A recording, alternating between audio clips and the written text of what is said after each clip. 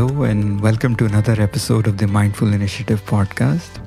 It's an honor to have amongst us Dr. Chris Germer, who is one of the founders for the Mindful Self-Compassion.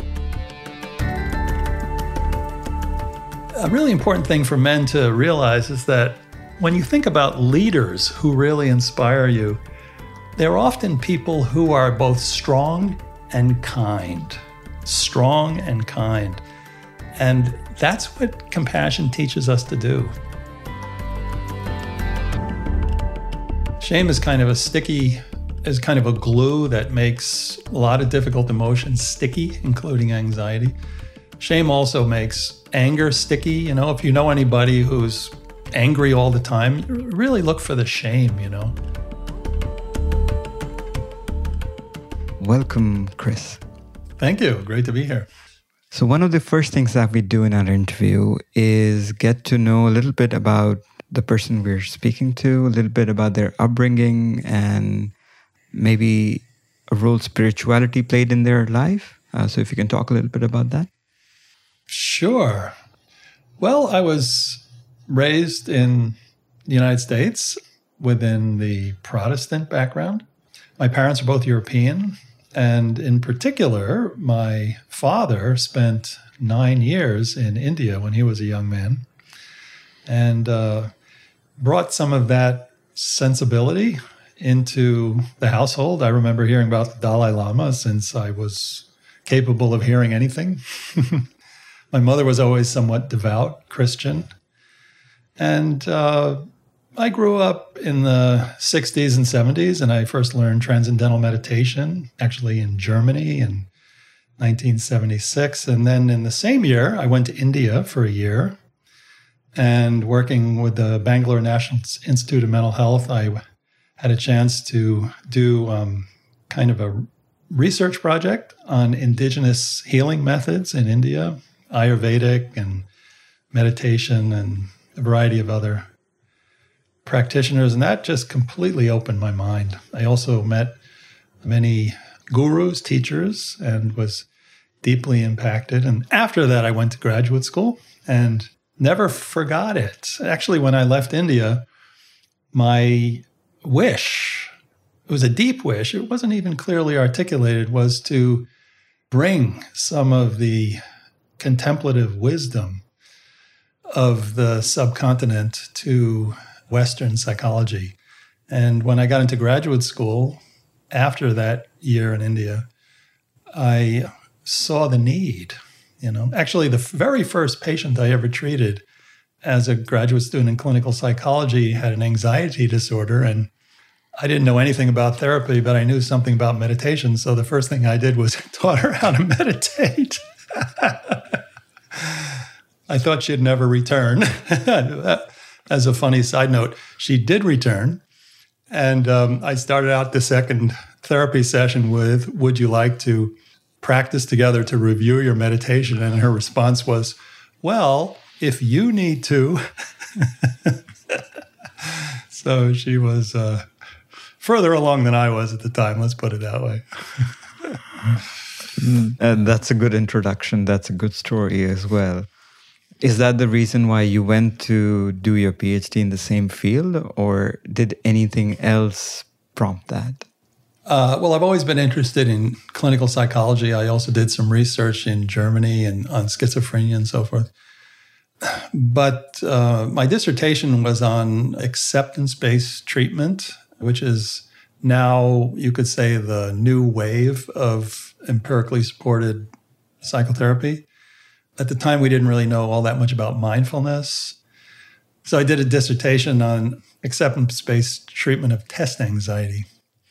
And when I got out of graduate school, I was technically an expert in anxiety disorders and also a pretty consistent meditation practitioner. And I'd also learned mindfulness meditation in 1977 in Sri Lanka. But I personally was suffering from public speaking anxiety. And that dogged me for about 20 years. And that is in spite of meditating, in spite of doing everything that I knew as a so-called expert in anxiety disorders to alleviate the problem. I exposed myself to all possibilities for public speaking so I'd lose my fear. I took beta blockers. I went into therapy. Everything you can imagine, nothing worked until I learned loving kindness meditation in 2005. And when I learned that is when I actually also learned about self-compassion. That was actually 2006. And that's what I've been doing ever since. And I'm doing less and less therapy because I am asked to speak all over the place on this subject. So this idea of anxiety is one thing that has intrigued me about you. The whole notion of speaking in public. You were in therapy, you were speaking to people all the time. But going further back, was this a problem in your childhood as well? Or do you think there was something that triggered it, that started it? The reason why I asked that is figuring out that you have this particular thing and searching for a solution for 20 years is a long time. So as someone who's a clinical psychologist, how did the shaping of those 30 plus years of figuring out this is something that I'm doing and I'm not comfortable with, and finally, yes, self-compassion comes in and helps you with the loving kindness meditation? Well, the reason why I wasn't able to address the problem, in my view, was that I didn't actually know what the problem was. I always thought public speaking was an anxiety disorder. And what I discovered is that it's actually a shame disorder. And I think, apropos childhood, I think I've always been a shame-prone person. Some people are more or less shame-prone than others.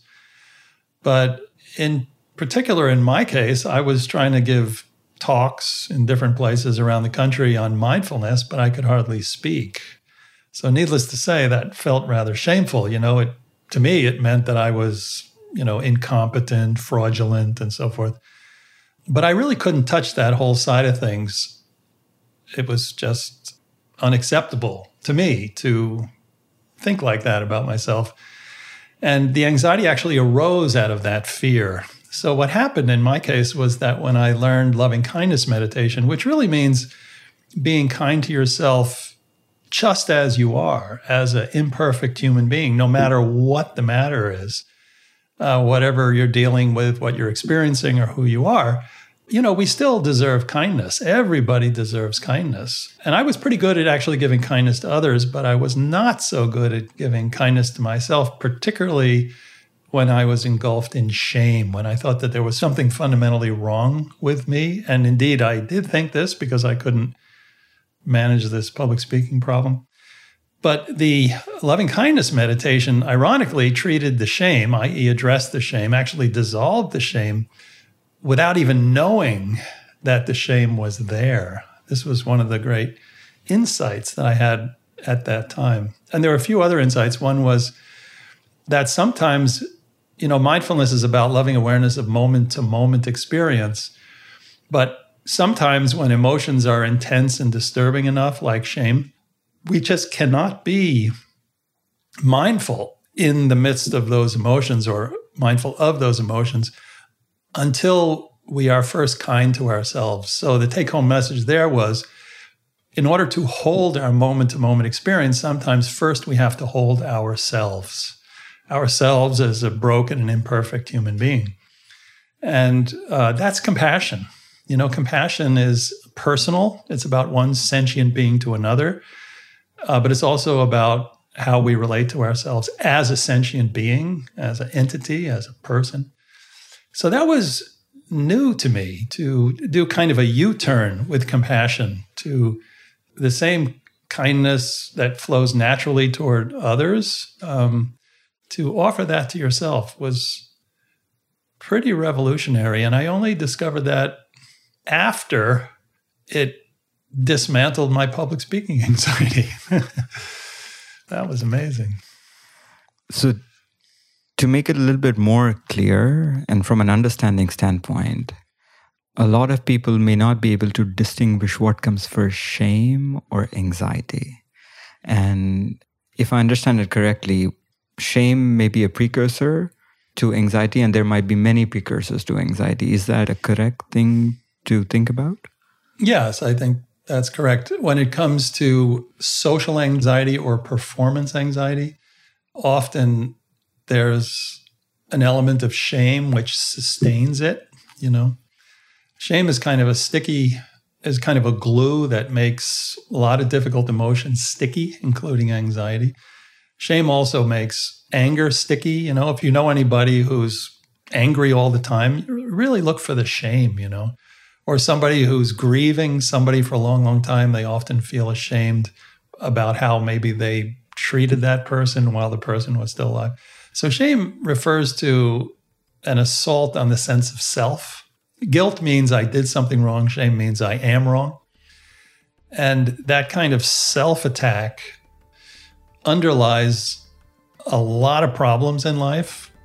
And in particular, it seems to underlie social and performance anxiety. At least it certainly did in my case. I think to a lot of people, it is something similar, but probably it manifests in different forms. Public speaking for you, for someone else, it may be something else.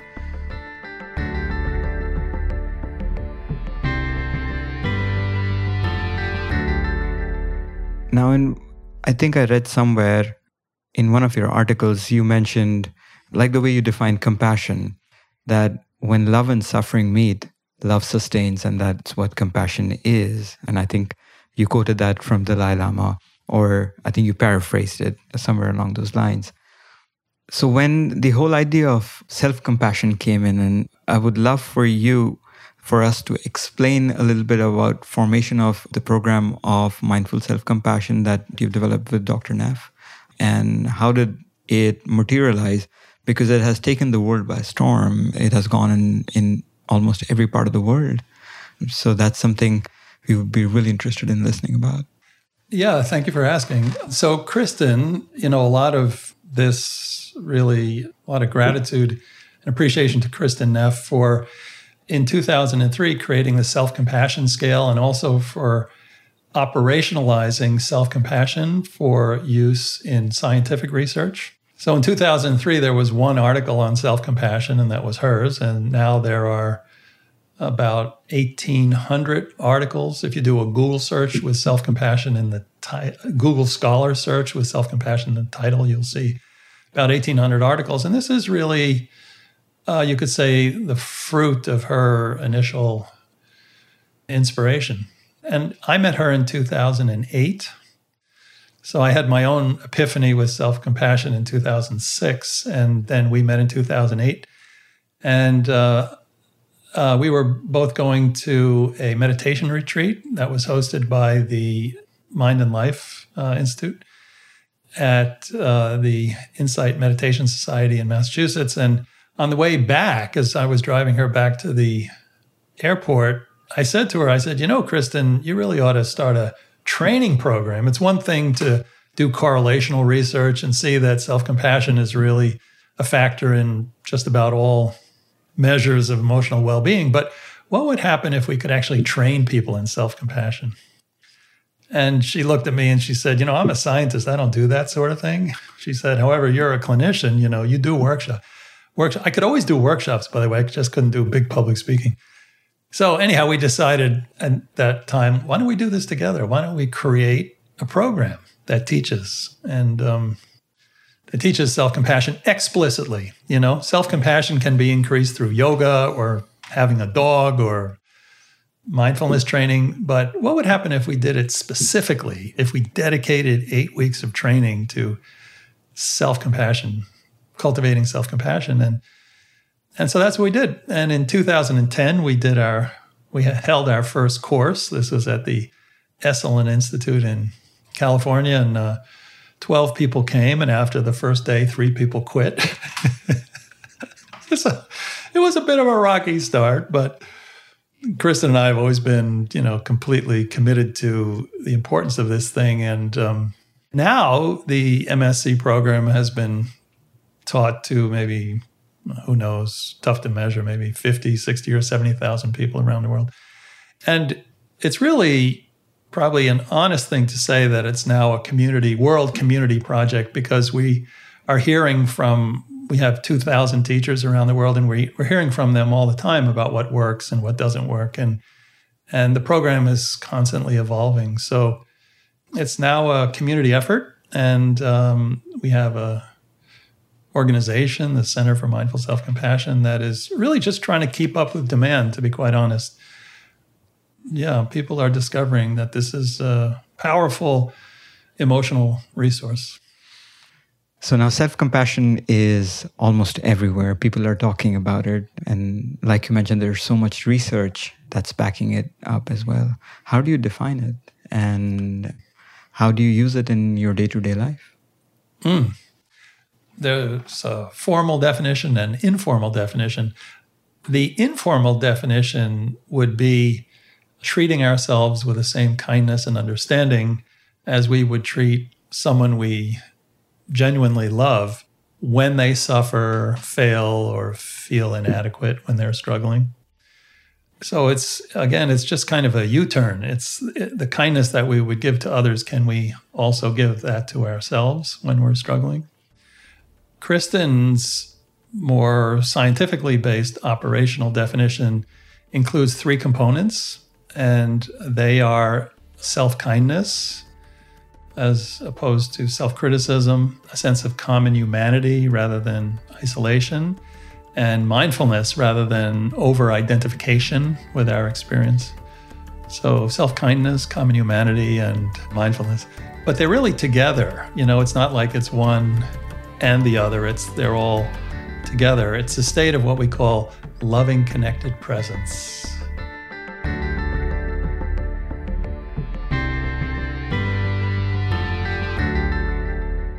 All right, that's a good way to understand those 3 important components, because if you're mindful, and then of course the common humanity, you see the other person as a human, and then finally having that self-kindness within you. I think growing up, a lot of us were brought up in a culture where we forget ourselves and forget taking care of ourselves. And I think that's where self-compassion really comes in. But was there a precursor to self-compassion that really brought up to this point, or did it just come up? So you said that as children, we're mostly trained to see others and care for others. Yeah, and I think that's true. I think most cultures really encourage compassion for others and don't necessarily encourage us to be kind to ourselves. Yeah. But then your question was also, how did the idea of self-compassion arise culturally? Like, where did it come from? Yes, thank you for rephrasing that question. That's exactly what I was asking. Yes. And so for both Kristen and me, it really emerged out of mindfulness and also out of Buddhist psychology. We were both mindfulness practitioners when we kind of stumbled on this thing. I stumbled on loving kindness meditation, especially for myself, while I was on a meditation retreat.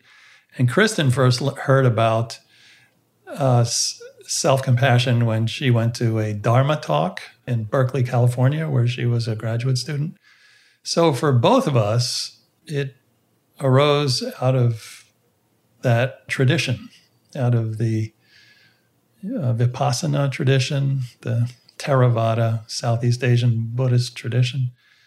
But since then, we, of course, realized that self-compassion has been a strain, been a thread through most wisdom traditions. It's just not very explicit, So like in Christianity, there's the saying, love your neighbor as yourself, which means, you should really love yourself and your neighbor equally. That idea, though, comes from, we all love ourselves. And so using that as a model, go ahead and love others in the same way. The irony is that nowadays, in modern times, people actually find it easier to love others. The research shows that in the United States, 78% of us are more compassionate to others than to ourselves, which means that if we would like to learn self-compassion, we really need to love ourselves as we love our neighbor. In other words, taking as an example how we treat others, and then just trying to begin to treat ourselves in the same way. Thank you for that. And knowing the history is one part of just understanding where it's coming from. One of the other things that specifically MSc has tried is to include or make this training specifically for men, because we don't have that many men who talk about emotions. It's be a man, don't cry. Those kind of things happen. Now, what has your experience been in that regard? And what do you think we can do further to get men to talk more about their emotions? Well, I think you put your finger on the problem.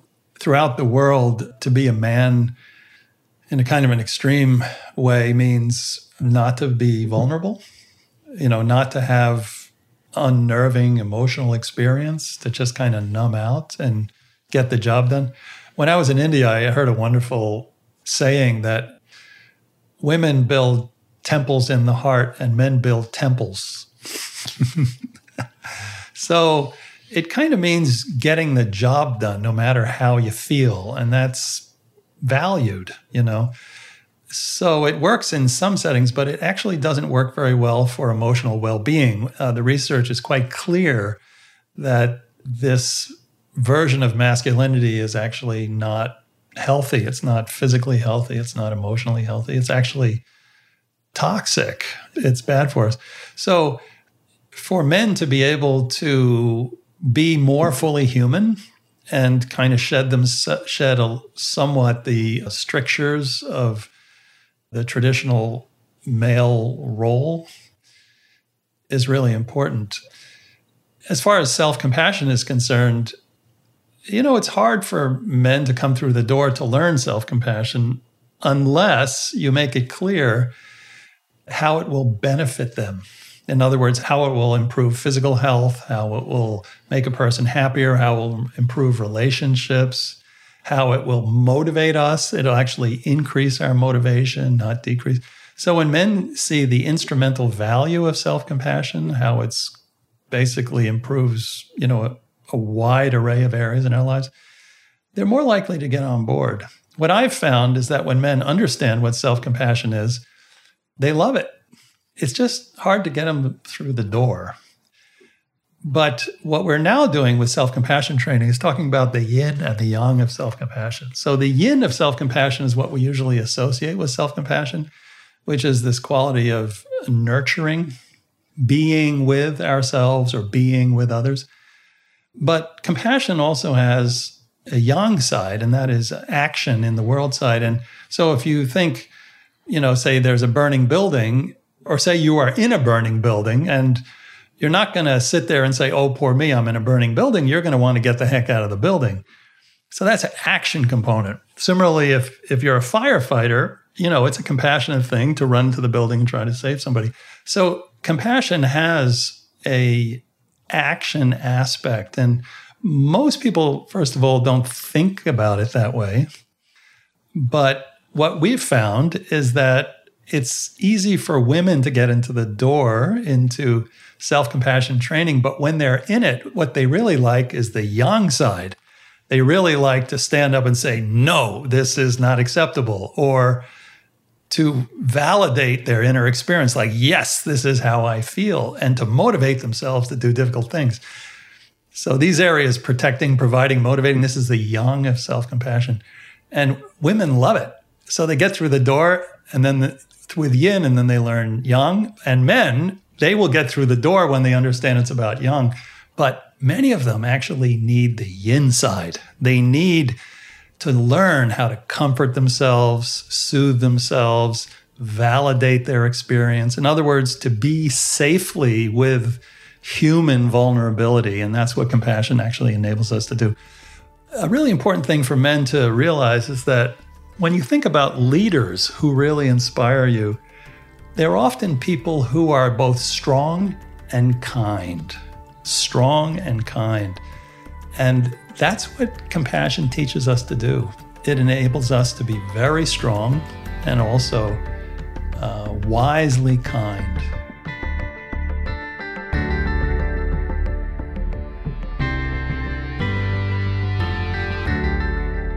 And now we're doing this for mostly young adults and adults. And there has been some conversation about taking this to schools as well, because making it part of the value system, which is the foundational element for our upbringing. Has there been courses or schools that have shown interest in including self-compassion practices, or have self-compassion practices been developed just for the kids as well? So the MSc program was originally developed for adults, but very quickly, people who work with teenagers realized that that particular age, kids are very vulnerable to social approval. And what's interesting about self-compassion is that it's a way of having self-worth that is independent of social approval. It's when things go wrong, being kind to ourselves is an inner resource. It actually takes us out of the whole approval game. And so there have been some people who have been especially interested in helping teens to build self-worth in that way. It's a more stable way of having self-respect, self-esteem, self-worth. And so there are two people who created a program for teens. It's called Making Friends with Yourself, Karen Bluth and Lorraine Hobbs. So that's something people can explore if they're working with teenagers.